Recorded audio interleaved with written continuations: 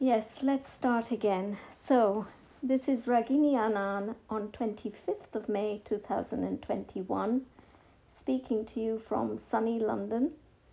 And today is Tuesday, like most evenings when we meet, it is a Tuesday. However, it is an action-packed, cosmically, and in the Vedic tradition, a cosmically rich day.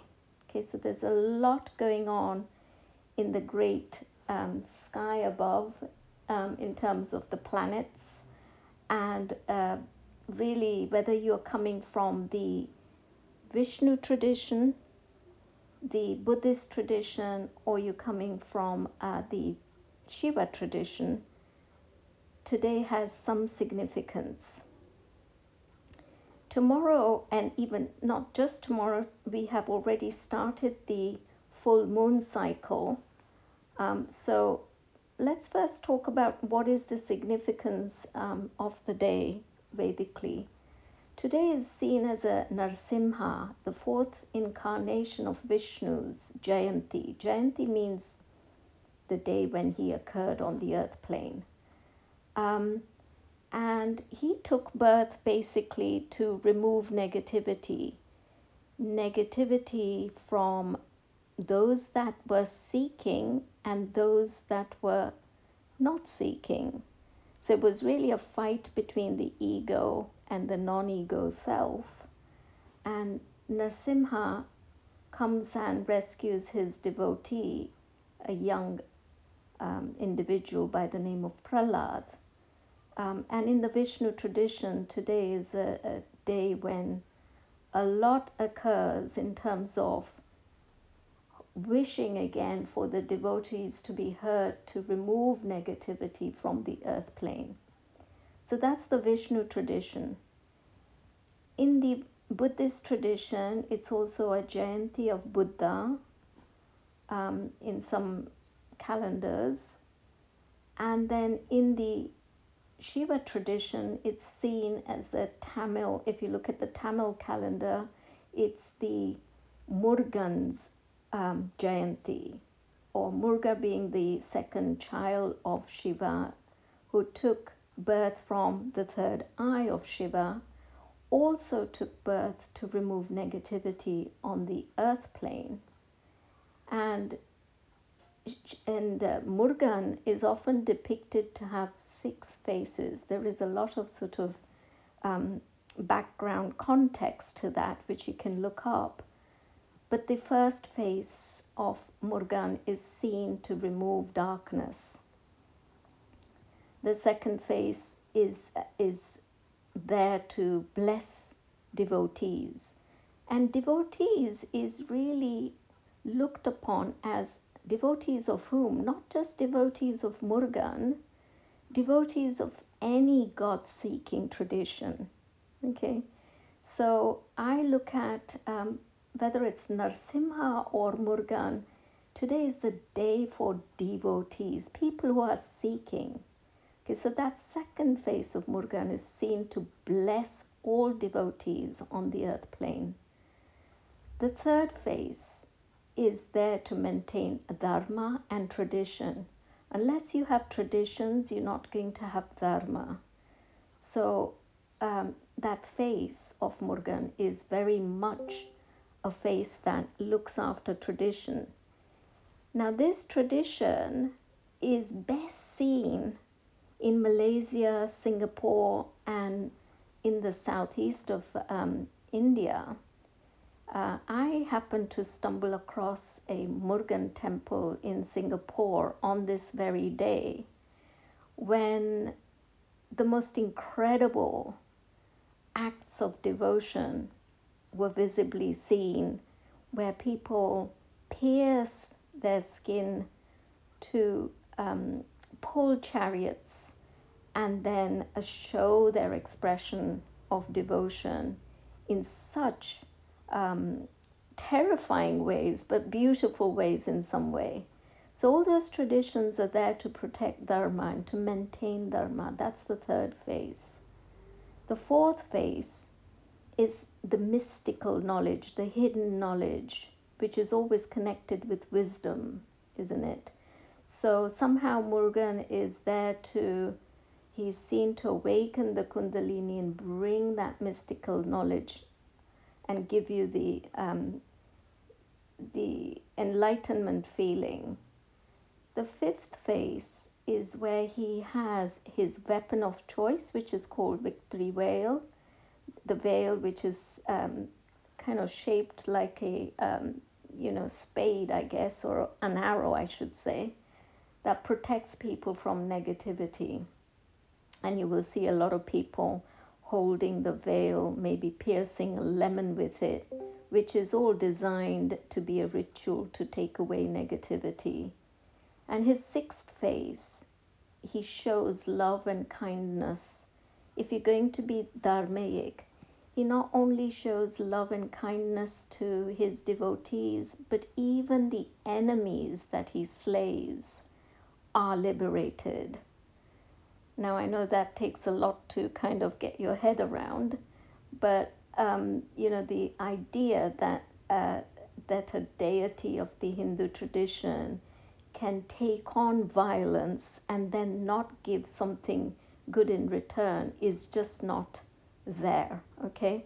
So even if a negativity or an enemy or a demon is slayed, that demon becomes more powerful at the end of their slaying because they've been slain by a demon and they get liberation of a sort. So this is a wonderful cycle, very, very virtuous circle up type of a philosophy. So if you look at Murugan's story where he slays Tarkasur, he takes birth really to remove negativity, but then Tarkasur becomes a flag, his his vehicle, by which he travels. I believe the peacock, which is the vehicle, is Tarkasur. So he is kind of immortalized forever by being in that situation where he takes on Murugan as his enemy, but as he is slayed, he actually rises. So what I'm trying to say is today is the day where negativity seems to be the thing that can be removed from our lives, whether you're from the Vishnu tradition, whether you're from the Buddhist tradition, because Buddha, after all, was about enlightenment. And all these stories are about, the fight of good over evil. So that is the day we find ourselves here together, which I had to mention. And tomorrow is a very powerful full moon day, which we've already entered. So again, doubly auspicious to be here together. The sun enters into Taurus in the Vedic tradition as well, signifying once you have dealt with all your negativity, the idea of bringing in wealth. So it is also birth star of Lakshmi, Lakshmi being the goddess of wealth. It is her birth star, Vishaka, which also happens to be my birth star. And it's also a birth star of a great sage called Vishwamitra, who brought us the Gayatri Mantra and also Shrimbrasi of the Dr. Pillai tradition. So a very good day to be here today. So thank you for showing up here on this auspicious day. And what I'd like to say is that this is our second in the two-part series of friends and family from the perspective of the Vedic culture, and it is our seventh topic in the 8 wheels of life segments that we've been discussing over a course of time. So although we have chosen family and friends as a 7th topic to discuss, I would like to say that it is a very important segment. If we were to look at it from the Vedic tradition, it would probably would have been ranked as number one. Okay, so most of us know that the Vedic culture takes the idea of family and friends very seriously. And last week we established that the Vedic culture draws from the epic of Ramayana to kind of dictate what their core values are going to be when it comes to family and friends. Now, if you look at the 4 things we discussed last week, which was sort of almost critical to the Vedic culture when it came to family, is that number 1, it's matriarchal in nature. And what does that mean? Matriarchal means it's feminine in nature. What does that mean? It reveres the feminine and the goddess. And what does that mean? Well, if you look at our mothers, what idea comes into our minds when we think of a mother? Well, a mother is a unconditional pocket of love, isn't she? She is sacrificing, isn't she? Our idea of a mother is that she would give herself up for her children, sacrificial in nature. She is not greedy. So there are these 2 ways of living. There is the sacrificial model of living, and then there is that greed and fear model of living. So, the fact that the Vedic tradition takes the matriarchal angle to their, to their family organization is very, very critical, I believe. Now, not many people know this, but, India was one of the first democracies, largest democracies, that actually elected a female prime minister. That was quite radical when Indira Gandhi was brought in. I think there was only one other culture or one other country, maybe Sri Lanka was one, and I think Israel, Golda Meir followed, as one of the 3 main women who led countries. So this concept, this myth or this idea that India is not friendly towards women is just a conspiracy, a media-controlled conspiracy, in my opinion. So matriarchal nature is very important to the fabric of family and friends.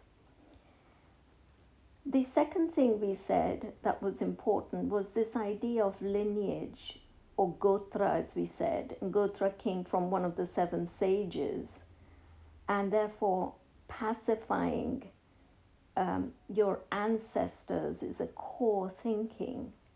Okay, ancestors who may have gone, but they are kind of pulling your weight. You're helping them and they're helping us, even though we are not in the same dimension. So that lineage is extremely important in the Vedic tradition. And to keep it pacified and united is an important aspect. So it's a unifying force. It allows you to unify with your ancestors and all the various parts of your lineage in a way that, everybody lifts everybody up to reach the highest level of possibilities in the field of lineage. The third aspect that makes up and is important to a Vedic family is this idea of, we call it the caste system. We talked last week about how that whole term was hijacked. But there is this very important calibration of society that has to happen if we're going to have well-defined divisions of labor And jati, meaning caste, was important, but Vedic culture didn't force you to stay in one caste. You had varna as well, which was an ability to step out of your caste by merit. And we mentioned Vishwamitra just a moment ago, being his birth star today. We can mention him again here. He was one of the great sages who started off in the Vedic tradition as a Kshatriya, a warrior by caste. And to cut a very long story short, he aspired to be a Brahmana, the next level up. And he did a lot of work, and through merit, he actually achieved the status of a Brahmin.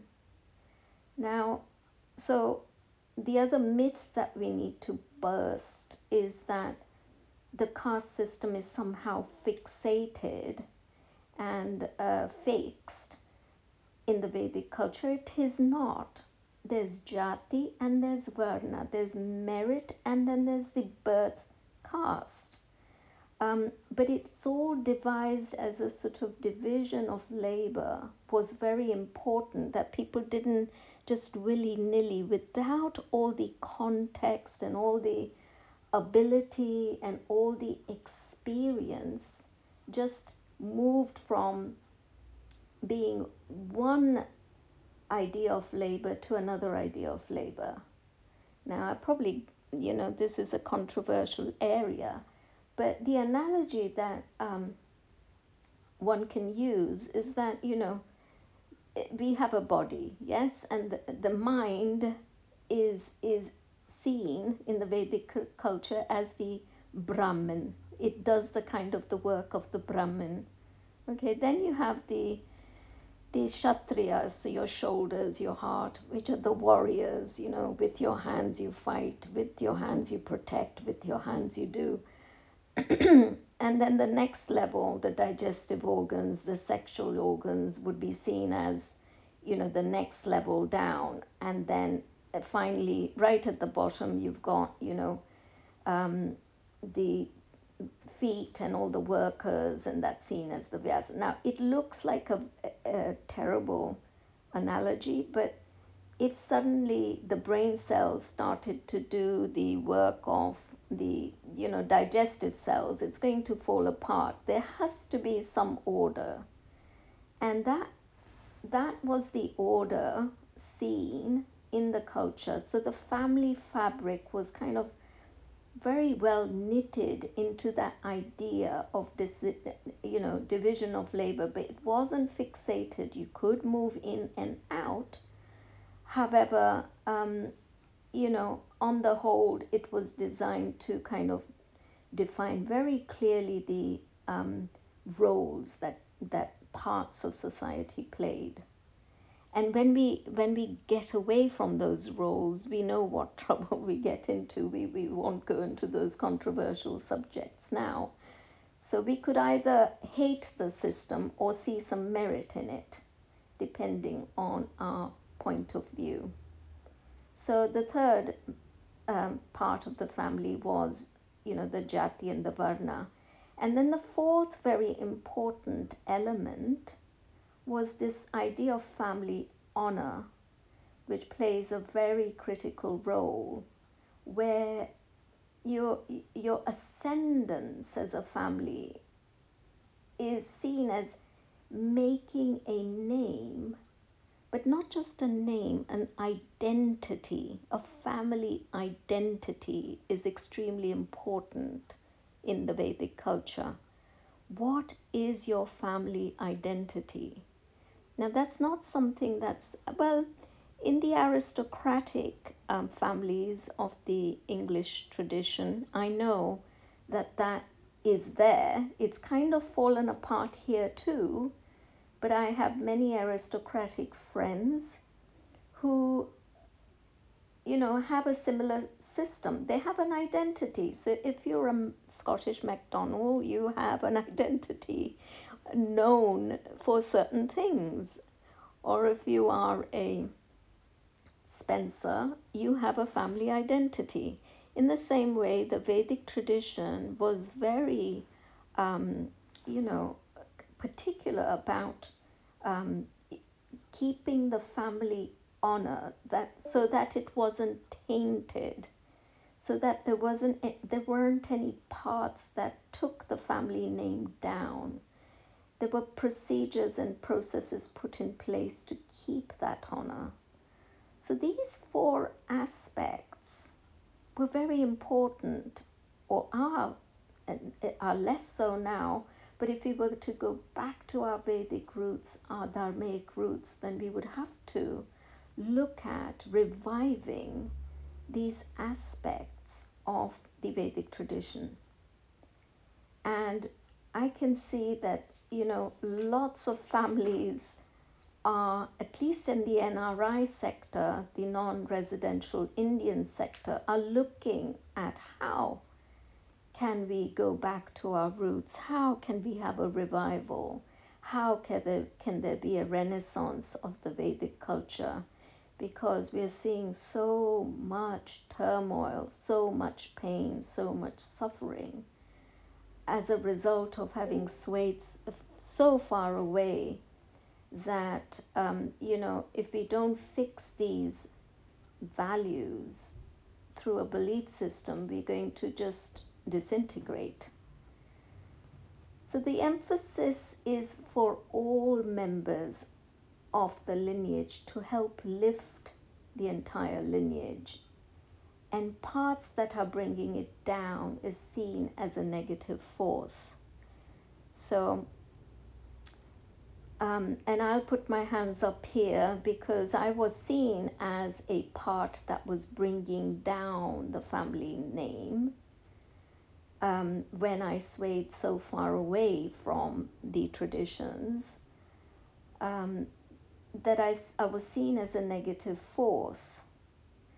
Now, if I was to really look back and say, is that true, or is that not true? I would say that it is true, that there was something that was given up, something very subtle, which when I was young I couldn't really put my finger on it and understand, because some of these concepts were not outlined to me in a way that I could understand. It was always, in the Vedic culture, oh, you just do that because you do it. It wasn't explained to you as to why you do it. You just did it like sort of blindly. But I think now people are understanding why our ancestors designed things in the way they did. And we have value for that now having gone through the pain. So the Vedic culture is all about seeking. Seeking what? We're seeking to be our God self. And what does that mean? God self means not our ego self, but our non-ego self. So that one can be liberated from the clenches of the ego, which initially sounds like a good idea, but it actually is very, it's a force that kind of ties you down. It makes you powerless rather than powerful. And the climb towards your God self is always upwards, isn't it? It's a virtuous circle up rather than a vicious circle down. So at some point in our life, we make a conscious effort. We've gone so far down and we felt so much the pain of it that we think, no, now we've just got to do something to get ourselves out of these dark holes we find ourselves in, whether it's depression or negativity or feeling powerless or being in the cycle of greed and fear and doing all the things that go with it. So the whole Vedic culture, therefore, is designed to keep one powerful and away from the demobilizing forces, I would say, of fear and greed. This is why the culture can be sometimes easily attacked. The Vedic culture is not based on fear and greed and has been constantly attacked. But when you want to live a dharmic life, fear and greed has no part in it. You cannot have fear and greed driving a dharmic life. You have to become non-violent. And if you become non-violent, and if that is your nature, then invaders can come in and invade. But that gain is seen as a short-term perishable gain by the Vedic culture. So you can come and take something of somebody's, but it's seen as a perishable gain, something that's going to not live forever, that there will be an effect of that, and there will be something that one has to give up in order to have that gain. And to allow invasion is seen as a mechanism to ascend in some ways in the Vedic culture, because there is this concept of punya. Punya meaning? What is punya? Punya is the karmic, good karma is seen as punya. Now, the whole family and friend thing is based around the concept of punya, actually, if you were to boil it down. And if you were to boil down the Vedic culture completely, you would come to this concept of punya. There are two types of currencies.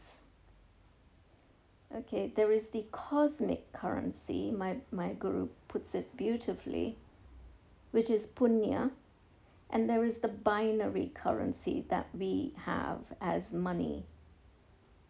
The bitcoins and the dollars and our stocks and shares, those are all binary currency. But the Vedic culture says earn cosmic currency at all times, because that is an imperishable currency. It will never be taken away from you. It cannot be taken away from you. It is a currency that will allow you to travel vertically and horizontally, time planes. So what do I mean by that? That if you wanted to ascend to another plane, another dimension, cosmic currency will help you. Your digital currency or your binary currency won't. You won't be able to say, okay, when you're at the gates of the next dimension, say, here, I've got some dollars in my... Well, you're not going to take your dollars with you, are you, when you die? That's a given. But what you will take with you is your punya. So if you look at, very early on, we talked about the Mahabharata, didn't we? Now, there's a very critical point in that great war, the righteous war. Why is it called righteous? It began as a righteous war. Okay, people were basically dharmic at that point, where like was fought with like. What do we mean by that?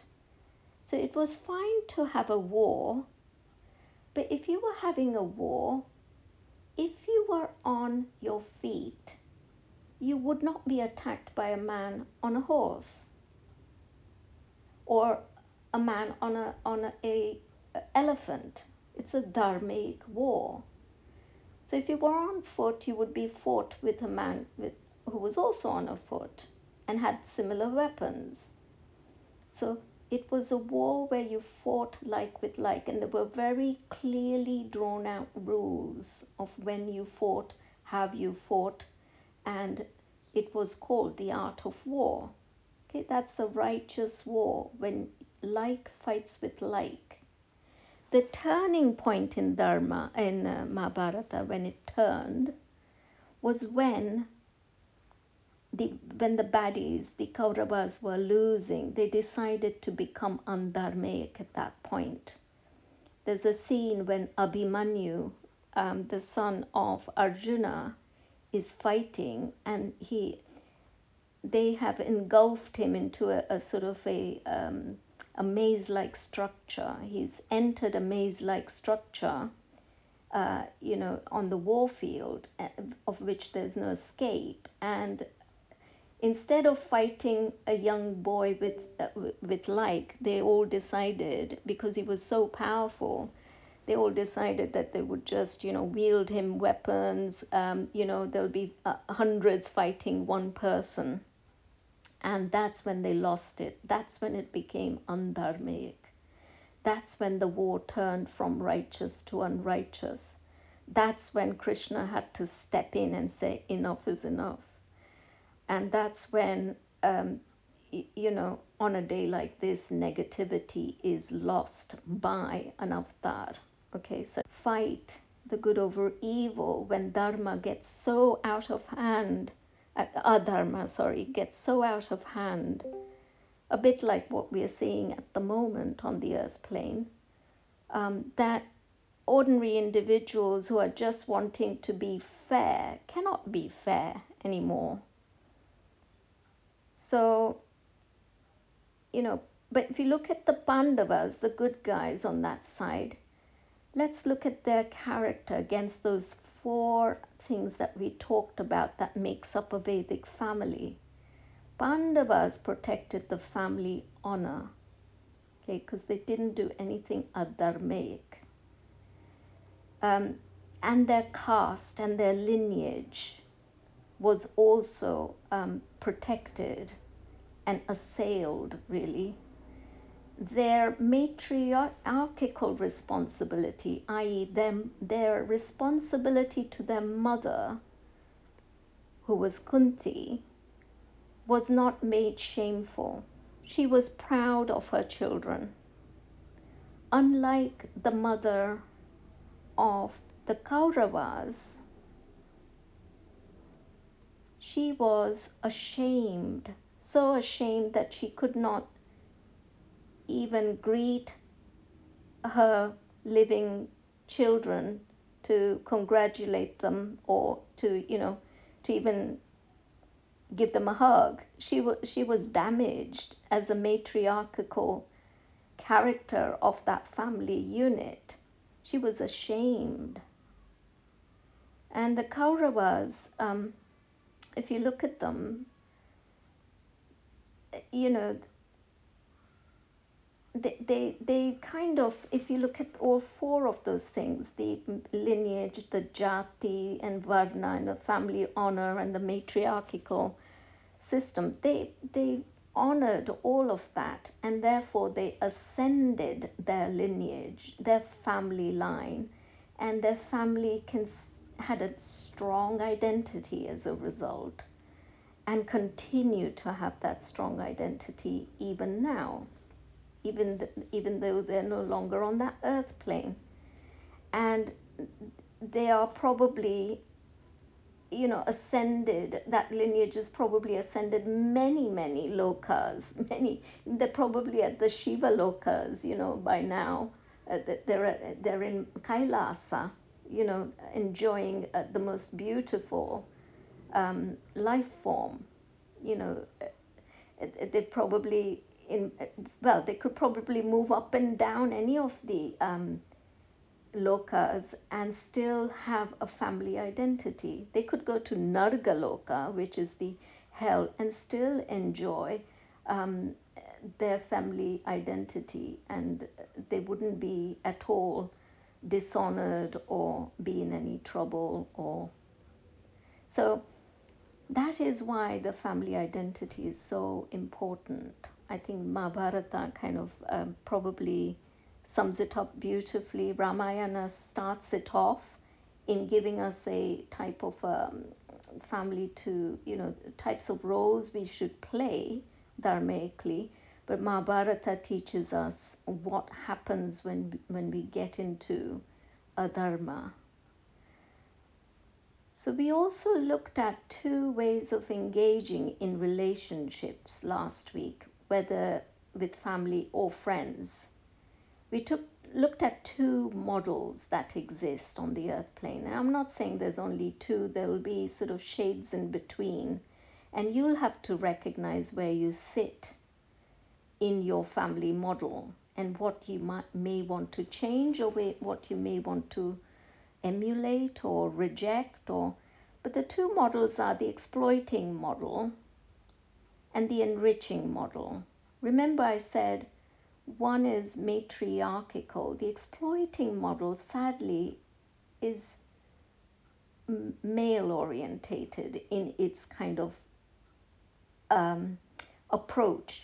Okay, so the exploiting model is all about getting, get. The enriching is about give. The mother keeps giving, yes? And one is based on me and mine, getting through competition. You get things through competing and opinions and material gains. What does that remind you of? That's a very male-centric world, isn't it?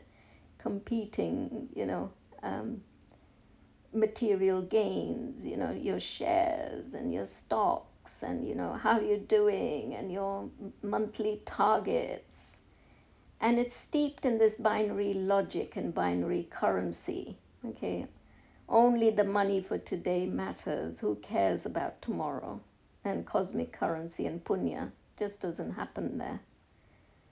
And that oscillates, that whole model of living oscillates between joy 1 minute when you get what you want and sorrow when you don't. So you've seen all the stockbrokers, raising their champagne glasses when it's good, and then they are, taking depressive pills when it's gone down.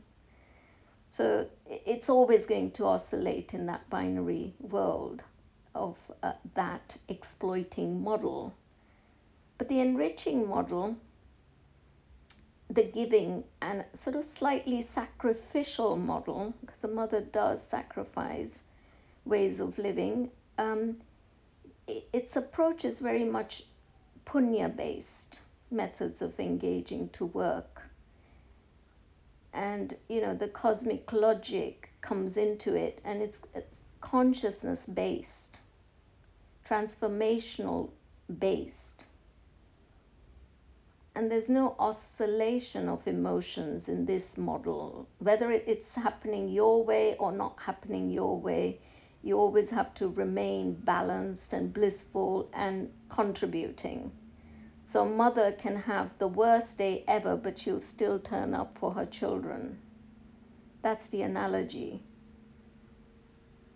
So you're always in bliss in that state, in that, there's not this oscillation. You're just giving. I mean, I remember as a mother, I was just, working, coming back, making lists of lists, and, I seemed to be on turbocharge. I was doing everything. I seemed to have multiple hands. I only had the one child, but, I went to work for the child. I came home to be for the child. I was just there for the child. And I'm not saying I didn't enjoy myself as well, but I was so self-centered before I had a child. And when I became a mother, it was the most incredible shift in everything. I became less self-centered. Everything I held as values just dropped. So that mother nature is such a valuable new way to approach our world. We need so much feminine energy on this earth plane at the moment, whereby we are all the children of the feminine, but we are all going wrong somewhere along the way, and we're all going to the mother and saying, it's him, it's her, it's him, it's her, and she has to decide who's right and who's wrong and how to pull the dharma back in so that all these fighting sides can calm down and see the wood for the trees and build a society which starts with a family and friends, and next level is society, and next level is the city, and next level is the world, where we can all have those four aspects we spoke of that goes into composing. Because whether we like it or not, we are a family of the world. Yes, we may come from England and somebody comes from India. That's all irrelevant. We're one big family. And if we took family honor as a premise, and if we understood jati and varna as a premise of division of labor, if we took lineage and uniting force as a premise, and if we had the matriarchal sacrificing nature, which was not centered on greed and fear, we would see a whole different world family. We would not see unjust wars that we are seeing so ridiculously on our screens, where it is okay for a country to just go and bombard any old place and take out buildings, take out, ordinary people, children, mothers. I mean, how is that a just war? How is Dharma even anywhere near that concept? So no wonder we feel shaken at the core, because we don't understand how anybody can do it. How can you have the heart to do that? So there's a huge rebalancing needed. And it's going to start first with us building our own families in a way whereby we can bring some of this thinking, some of these values back in, because the fear and greed progressive model has taken us down a blind alley for too long. And we now need to see that we are down a blind alley and take some light from wherever it comes to be guided back out. We've strayed far too far out into the Gaga land, and we all need to be brought back. So today being this energy of removing negativity from the earth plane, with the advent of Narsimha in the Vedic tradition, in the Vishnu tradition, Murugan in the Shiva tradition, and Buddha as somebody who is peaceful and enlightened, signifying wisdom. I, for one, pray to all those forces, all those beings, that we can recover from what's going on the earth plane at the moment by having a realignment to a different way of raising families and raising friends, whereby we sacrifice a bit of ourselves and give, rather than be in this perpetual mode of getting and being fear and greed led. So I'm sorry it's been a bit kind of, I never know where these topics are going to go, but maybe there's a little bit of urgency that I feel in my being for what's going on in the world today, that it came out the way it did. And maybe if it was another time frame, we could have talked about more positive aspects of Vedic family life, or, we could have taken it sort of more upscale. So forgive me for being a bit sort of, fierce today. Maybe the goddess energy was coming out. I don't know. But with that, I'm going to open up the lines for any questions you may have now. And I'll be happy to answer what I can. So you can either unmute yourself or post your questions as you do in the writing section. So Rock UZ is saying, thank you as always for these gems of wisdom. Thank you for being here is all I can say. It's nice that we can be here on this very magical day, speaking to each other and talking about something that needs to be talked about. And is there a mantra we can chant today, Lightsen is saying? There is the Murugan mantra, Om Murgaya Namaha, Om Murgaya Namaha. That's always a good one, an easy one. There is the Narsimha mantra, which you can chant. You'll have to look it up because I'm not totally versed with it. I do chant it occasionally. And it's the Ugram Viram mantra, which is a good one, to remove negativity. And then, of course, the mantra for the goddess, any goddess mantra will help. Om Klim Parvatiye Namaha, Om Dum Durgaya Namaha. So Om Dum Durgaya Namaha. Durga is the mother that will remove negativity. And to me, she is much needed at the moment. So Om Dum Durgaya Namaha is the one I would use. So that's for Lightsen. Thank you for asking. And another Kyle is asking, a sunny day in London. Who would have thought? Yes, exactly.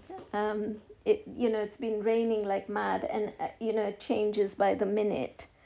So you're saying, who would have thought, Lord, thanks for the wisdom. What are your thoughts on families that may not be a healthy thing to continue associating with? Yes, now that's a good question, yes, but you will never be freed up totally till you try and figure out ways to complete with your family, especially your mother, okay? Because when that relationship goes bad, I think that you get tied up. You can't be freed up till you find ways to solve that.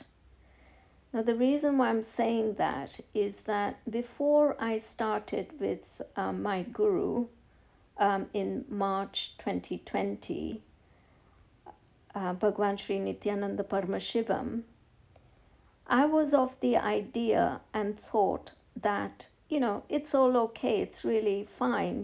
My mother and I have disagreements. I pinned all the blame onto her for how I turned out in my youth. She left me, she abandoned me, nobody will love me, I'm not loved. All those crazy concepts that you took on board at the age of 4, which then went on to shaping your entire life.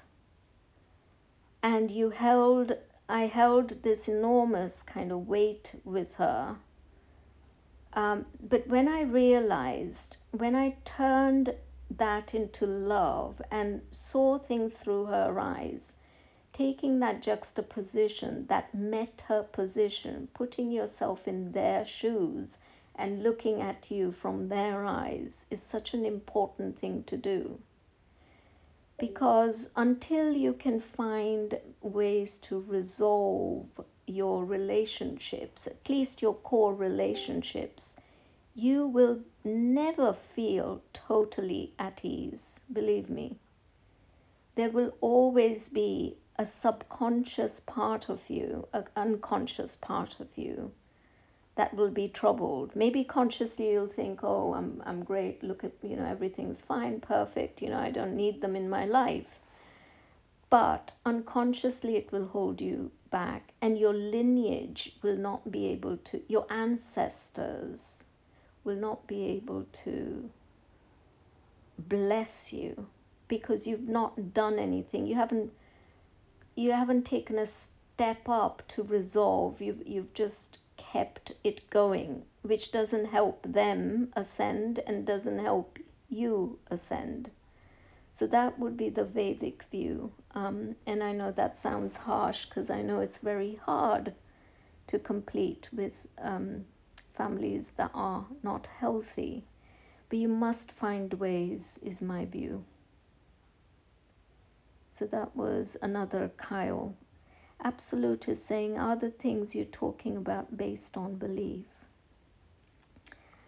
I really don't believe the Vedic culture is based on belief. I really believe that now.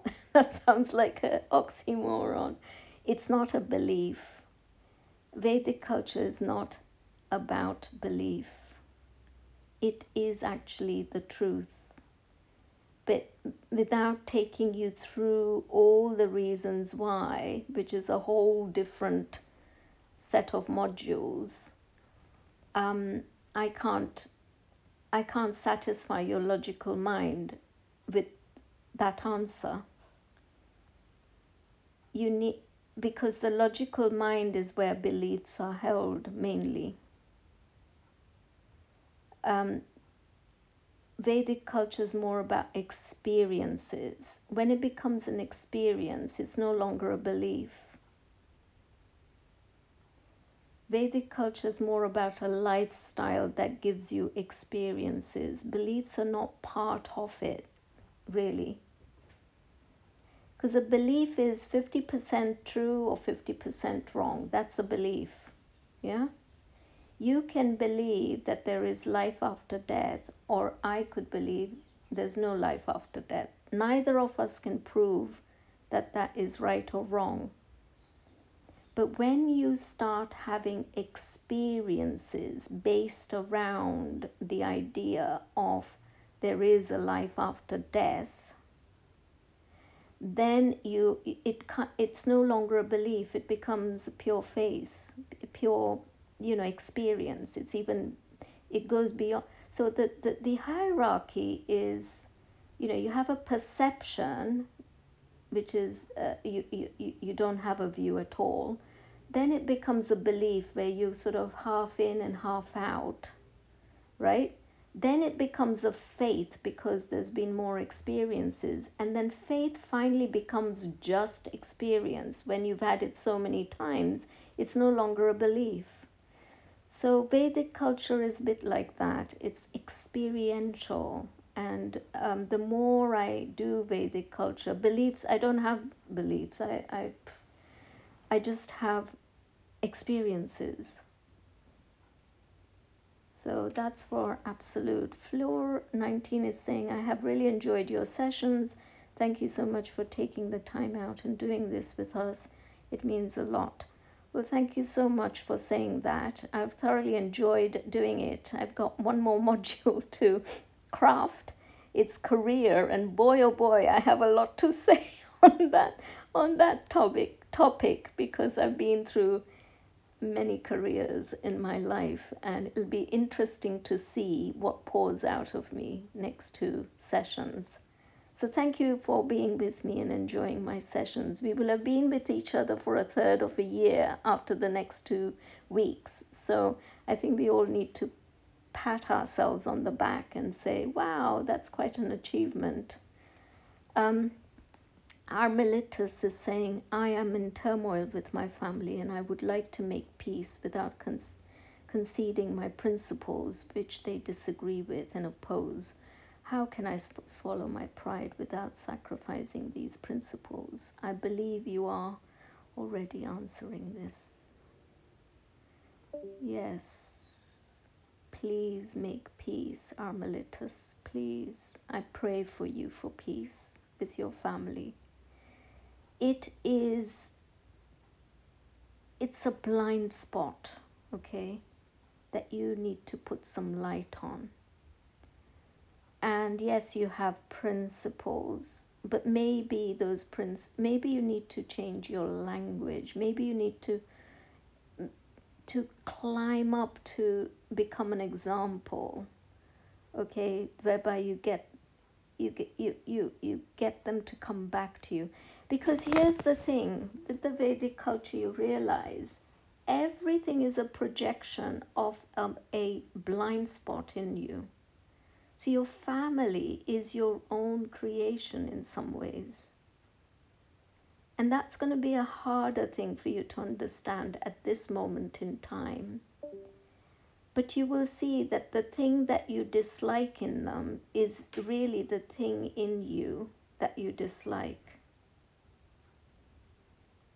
So work on that. Just sit quietly and say, what exactly about them not liking my principles and disagreeing with them and opposing them is what I don't like? And see if you can find similar examples inside you. Sit with that. Really be very frank about that. And see if you can understand that it is a projection of you, the very thing that you dislike. There are no external enemies, actually. They're all internal. It's a very big thing that I'm telling you, but take it from me. I've gone through the pain that you're going through, so I can feel for you. But you know, it's a bit like if you tell a lie 1,000,000 times, it becomes a fact, it becomes reality. That's what's happened to us. We believe it's all external, but it's not. It's all internal. And that is the seeking journey. That's why you're here. So please work with that. Don't give up on yourself. Remain powerful, but don't walk away from the idea that you're not going to try and resolve it. Because it'll be just like hitting yourself.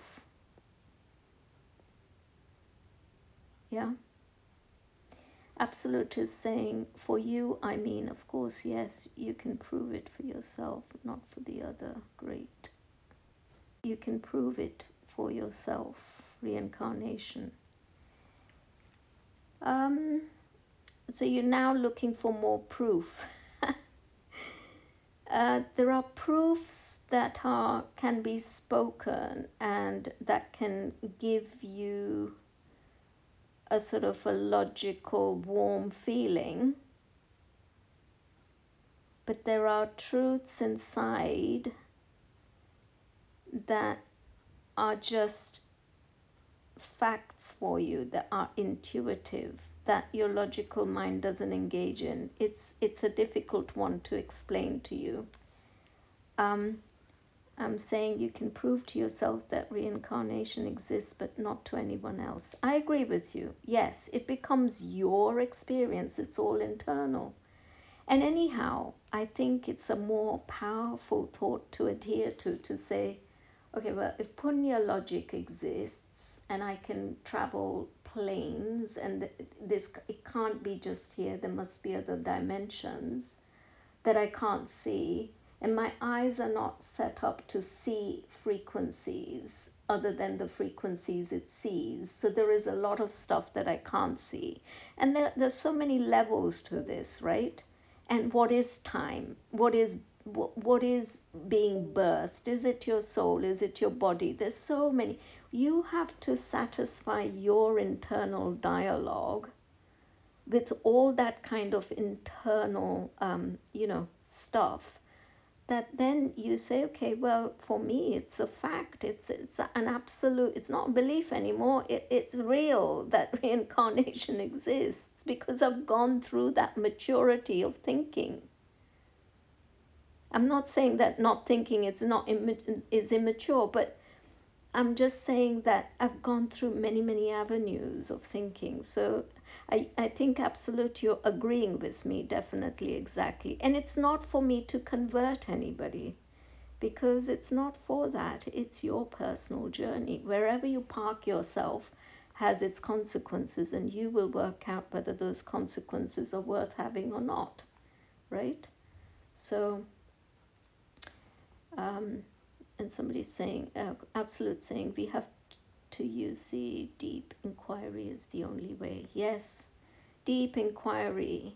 It's about, really, it's having a rich experience of life is important as well in the real world, and then unpacking it and kind of, dismantling your experiences of the external world, and then mulling them over and digesting them internally. It's like you take the external world and digest it internally, just like you digest food, and you assimilate this subtleness of what's happening outside, and make your own view. Each individual will have its own world and its own beliefs and faiths and whatever. That's why we're all universes inside, aren't we? Each one of us is a universe.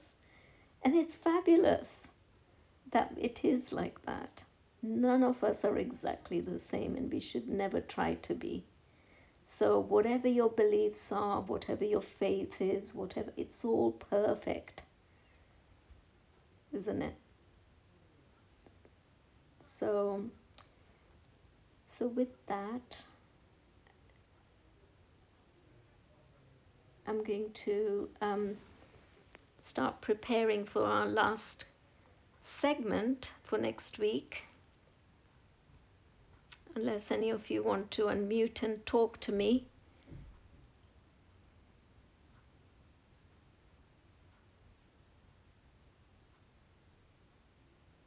If not, I wish you a very good full moon tomorrow. It's a very interesting. There is also another happening. Tomorrow is going to be an eclipse of the moon, a lunar eclipse. So lots of things happening in the great sky, which will have its own consequences on the earth plane. And all I say to you is become a very aware of your own inner world in the next few days, and really connect with yourself is the best way to assail some of the cosmic things that are being unfolded, unleashed on us. It's all always positive. It's all always auspicious. Even the bad points are actually for our own good. And when my daughter was young, I say, when things are going right, things are going wrong, and when things are going wrong, things are going right. So it's one of those circular, crazy things. So we're just gonna go through it. Everything is auspicious. So with that happy note, I'm going to say goodbye to you wherever you are. Enjoy your day. I've thoroughly enjoyed having you here today. Bye bye.